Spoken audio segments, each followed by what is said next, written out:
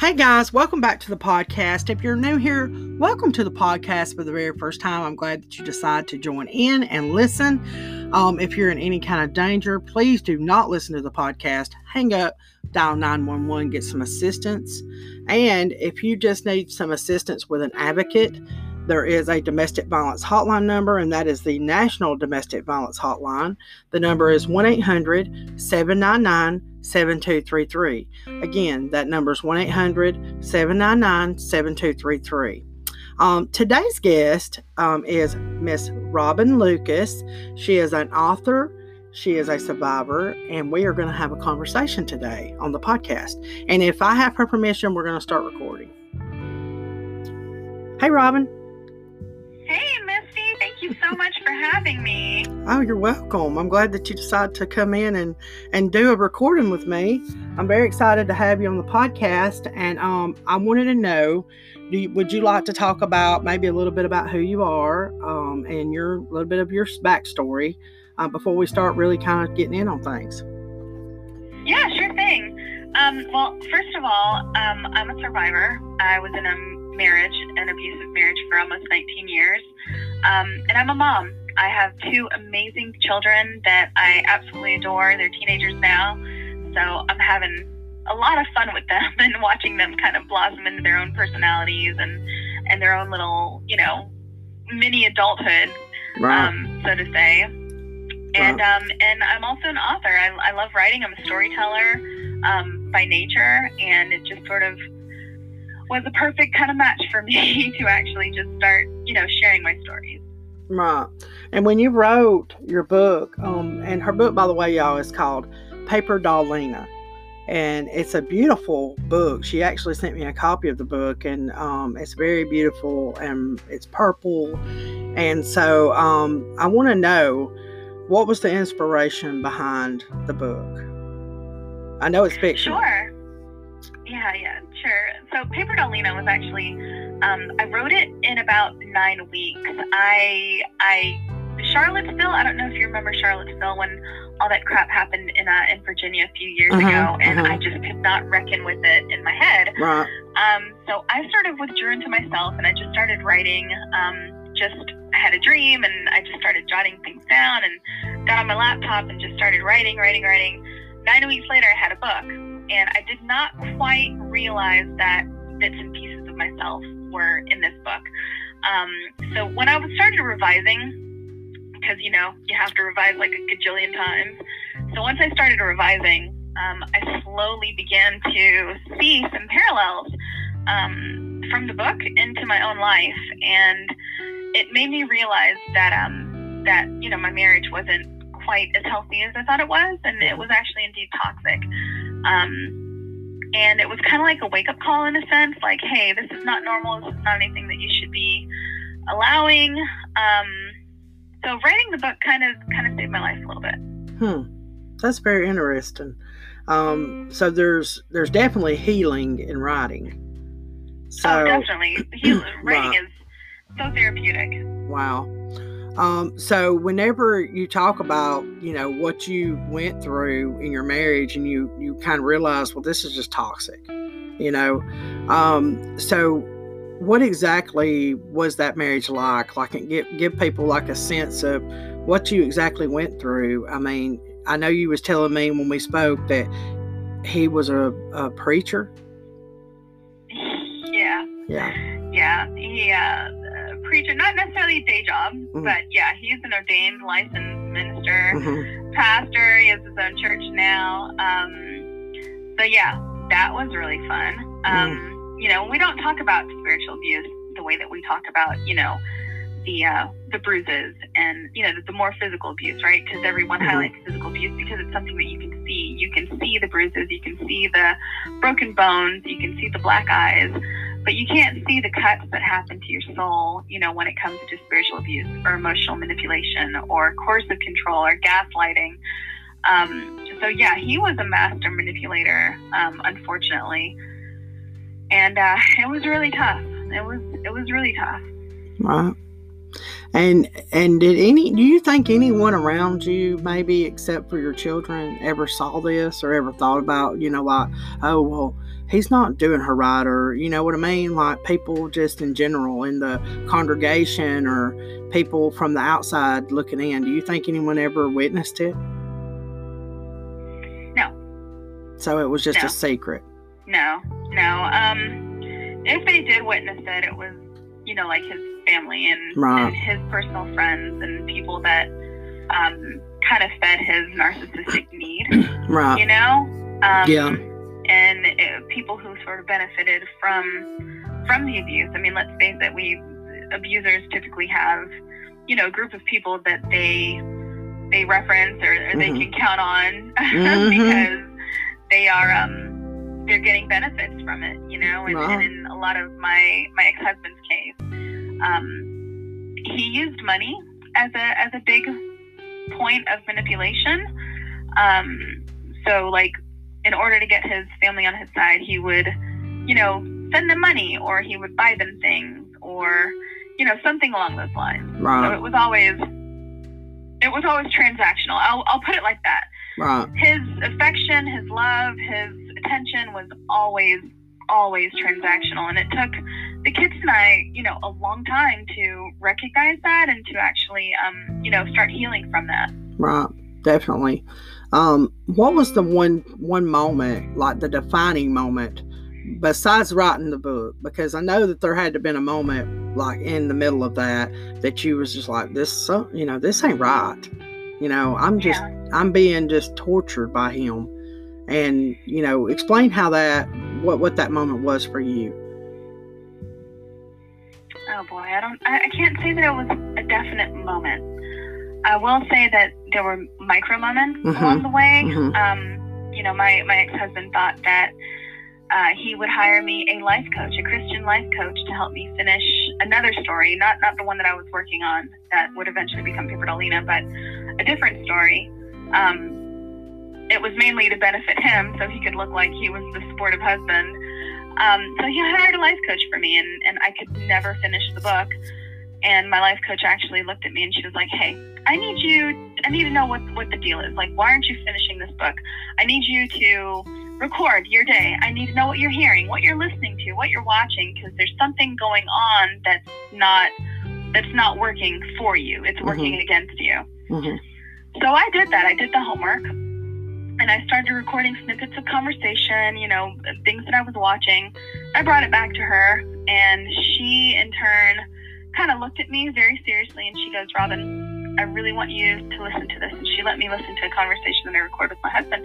And she said, do you really think that this is acceptable? Do you really think that this is normal?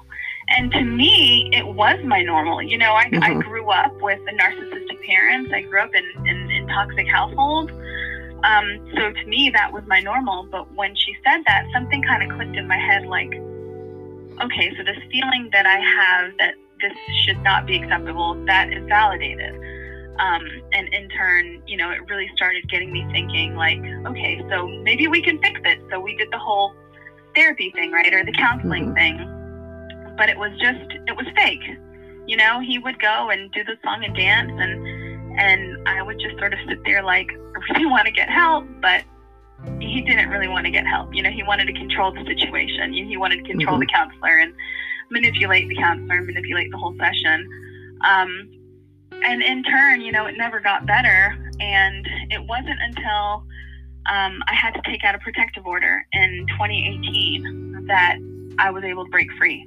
Like, in all honesty, it just, the cycle continued, you know, the love bombing cycle, and that maybe he'll get better, or that maybe, you know, as a Christian, you pray for your husband, right? It's like, let's just pray and things will get better, you know, but there's no magic prayer that you say, there's no magic formula that can actually fix an abusive marriage. No. If someone is abusing you, if you're in that horrible abusive cycle, it never ends, because it's a cycle. You know, there's going to be seasons where it seems like it's better, but it always goes back to the cycle, you know, and eventually that cycle gets shorter and shorter, and eventually the abuse gets worse and more violent. You know, and that's what happened in my case. Right. Yeah, and in your case also, did that I just want to ask this because I'm curious, actually. Sure. Did that actually make you, like, sort of look at religion different?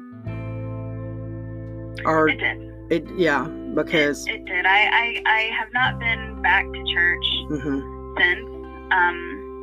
I will say this, I have my own personal relationship with God, and, everyone has to kind of make their own decision. My children refuse to even acknowledge it, because of the abuse and the manipulation that they've suffered. So it's something that they have to deal with, and they have to slowly pick apart in their own lives. And I give them the freedom and I give them the liberty to choose, because they weren't ever given a choice. But at the end of the day, I mean, if you're in a religion that doesn't teach love, like real, true, honest, just love, like love your neighbor, love your spouse, love the people in your life, then it's toxic. Yes. I mean, you can't talk about an all-powerful being without talking about, the love that's kind of centered around it. So. I found myself being around toxic religious people. I know some very beautiful religious people that believe in God and believe in love and believe in taking care and loving everyone and not being judgmental. But then you've got that piece of some people that are like, if you don't walk this way, you don't look this way, and you don't act this way, well, then you're not going to heaven. You're going to go to hell, Yeah. And so you've got those out here that are in a religious, type thing. And I don't roll with that, and I do believe in God, and I am spiritual. I call myself spiritual because that's who I am, because I don't attend church every Sunday. Do I watch? I do have a friend that is a police officer. He's actually over the police department, and he's a preacher. And I watched him on, social media and stuff like that, because, since the pandemic, they have to do a lot of stuff, online stuff. But watching him preach is like such an eye opener, because he's such a beautiful human being on the inside. Like he just, wonderful. He beams love and wisdom of love, and that's what he stands for. And that part of that I admire. I can go along with that. You know what I'm saying? Yeah. I mean, that's what it's about. Yes, definitely. When you really think about it, we're called to love. Yes. Right? We're not called to be judgmental. Like, at the end of the day, say you have a loved one who is in a domestic abusive relationship. They're not going to leave their spouse. They're not going to leave their partner immediately. It takes at least 7 unsuccessful times before a victim leaves their abuser. There were many times that I considered it. Many times that I called shelters. Many times that I looked into it. Many times that I told my sister, hey, I'm packing up my car right now, and me and the kids are going to drive to Vegas. Because she lived in Vegas. And I talked myself out of it, or something happened to where it was like, okay, so the shelter doesn't take dogs. I have nowhere to put my dog, so I'm stuck here, But if your loved one is in that situation, you cannot come to them judgmentally and say, hey, you're being abused. You need to leave, unless their life is actually in danger. Right. I mean, emotional abuse is one thing. Physical abuse is another thing. If you are afraid of their life, you go pick them up, throw them in the car. Don't physically throw them, but put them in the car, take them away. Call 911. You have to get them out of the situation. But if you're dealing with the emotional side, the coercive control side, you cannot possibly approach your loved one in a spirit of judgment. You have to love them. Yes. That is the only way that they're going to be receptive to even admitting that they're in an abusive situation. That's the only way that they're going to be receptive to even considering leaving. And even when they consider leaving, they're going to try more than one time unsuccessfully, and you have to be okay with that. You have to just walk with them along the way, and you just have to be there for them. Right. And you know what? It's not necessarily mental and emotional abuse is not believed. And if you don't have straight up evidence, even people in the court systems, the law enforcements, different people in those organizations do not believe the woman. They do not believe that she was emotionally abused. Yeah, definitely. Well, let's take the recent Gabby Petito case, right? Yes. She's been in the news. She's been in the media. We've all seen the video of the police officers talking to her outside of that white van. The last time that she's recorded, alive, unfortunately. I mean, it's a tragic situation, and I know that many women, many men, many children go missing every year. I fully acknowledge that, but this case has been in the media. Wow. So we look at how the police officers actually react to her, right? She's crying. She's hysterical. She says something that really got me, though. They ask her about her boyfriend, and she goes, "I can't take him anymore. He stresses me out." And they, in turn, respond, "So is it your OCD? Is it your mental health?" Instead of actually listening to the words that she's saying. She's saying that he's stressing her out, that she can't navigate, his toxicity. Sometimes we have to read between the lines. We have to kind of listen to more than what people are saying with their mouths. Listen to the spirit of what they're saying. But unfortunately, law enforcement officers are not trained to identify coercive control. They're not trained to identify that form of domestic violence, which is sad, because who do they trust in this situation? They trust the guy who's level-headed, who can speak, and he has his emotions under control. He's not hysteric, so in turn, he's the one who's trusted. And it's a really, really sad state. I actually called the police the morning that I ended up taking out a PTO. They came to the house. I was shaking. I was terrified. In the back of my head, I was thinking, okay, what am I going to do when the police come to the door? Am I really going to tell them what happened? Do I want them to arrest my husband, who is the father of my children?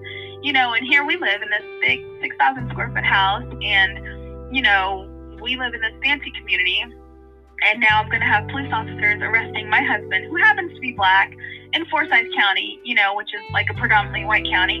So all this was going on in my head. And so the police officers show up, and my eyes are red, I'm shaking. I open the door, and they ask me, "Hey, is everything okay?" I lied through my teeth. I say, "Yeah, everything's okay," but I'm shaking. I have all the clues that something is not right, and yet they didn't press anything. They didn't ask more questions. They didn't lead up to anything else. And I always wonder, hey, if someone would have said, "Hey, seriously, are you okay? Do you need any help?"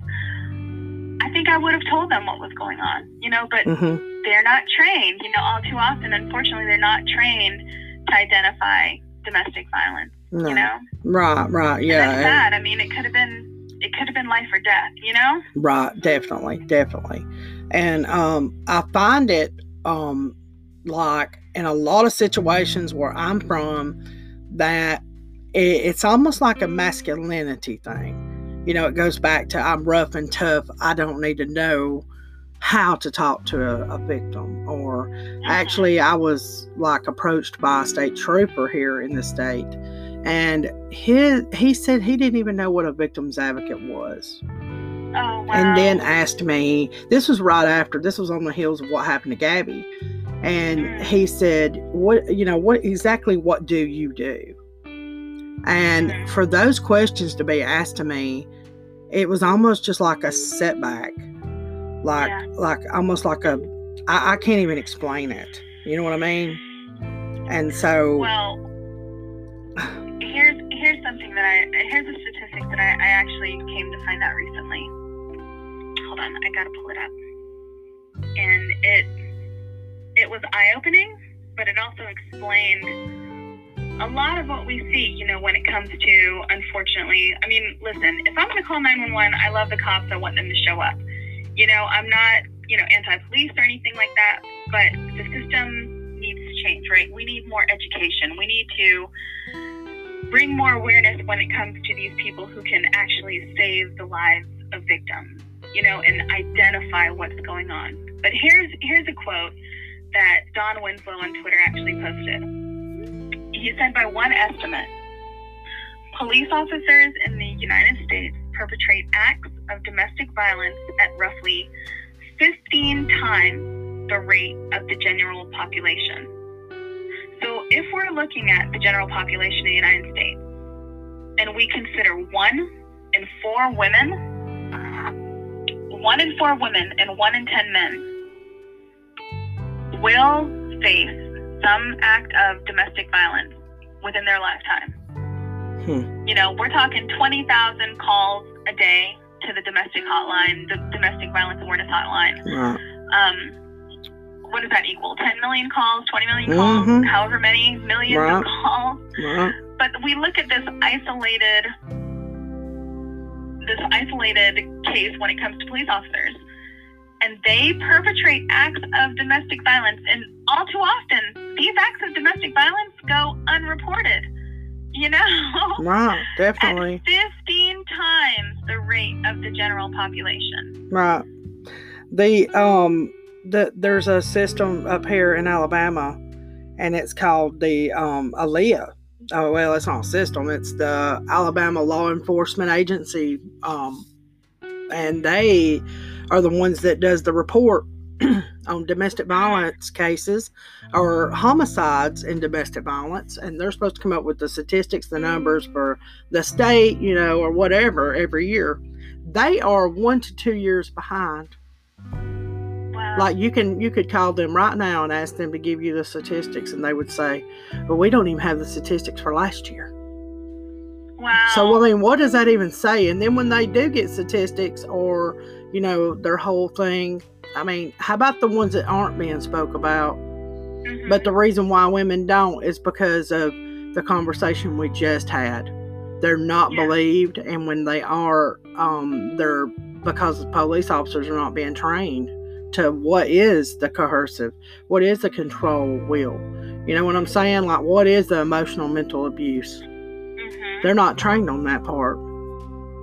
Yeah. They only want to see, hey, look, if she's got bruises, which if they show up to a domestic violence call, they're supposed to see which one's the aggressor.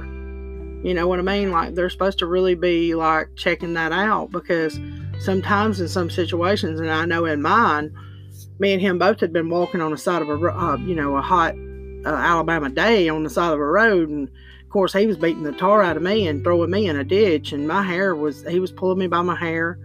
And people had saw it, witnessed it.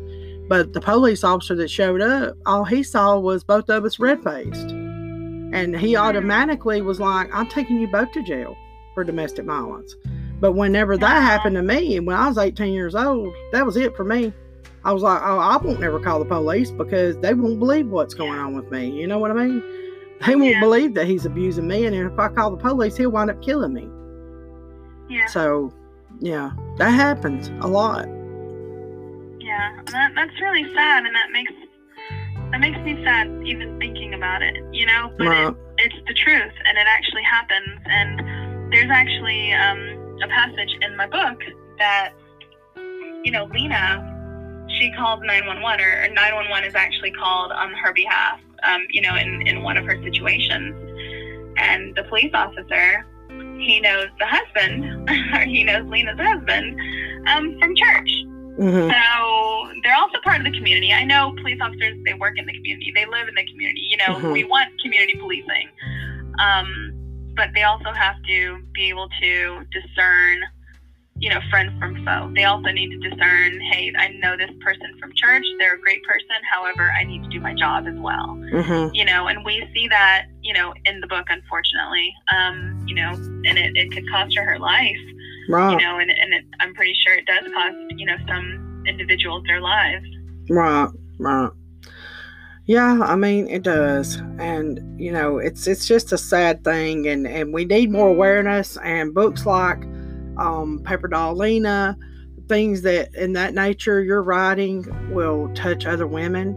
And, you know, it was like I was saying before, you know, some women, you know, the truth of domestic violence, hearing it from another survivor, or, you know, an advocate or something like that, maybe that's just too heavy. Maybe they need something fictional, but it's actually based on reality.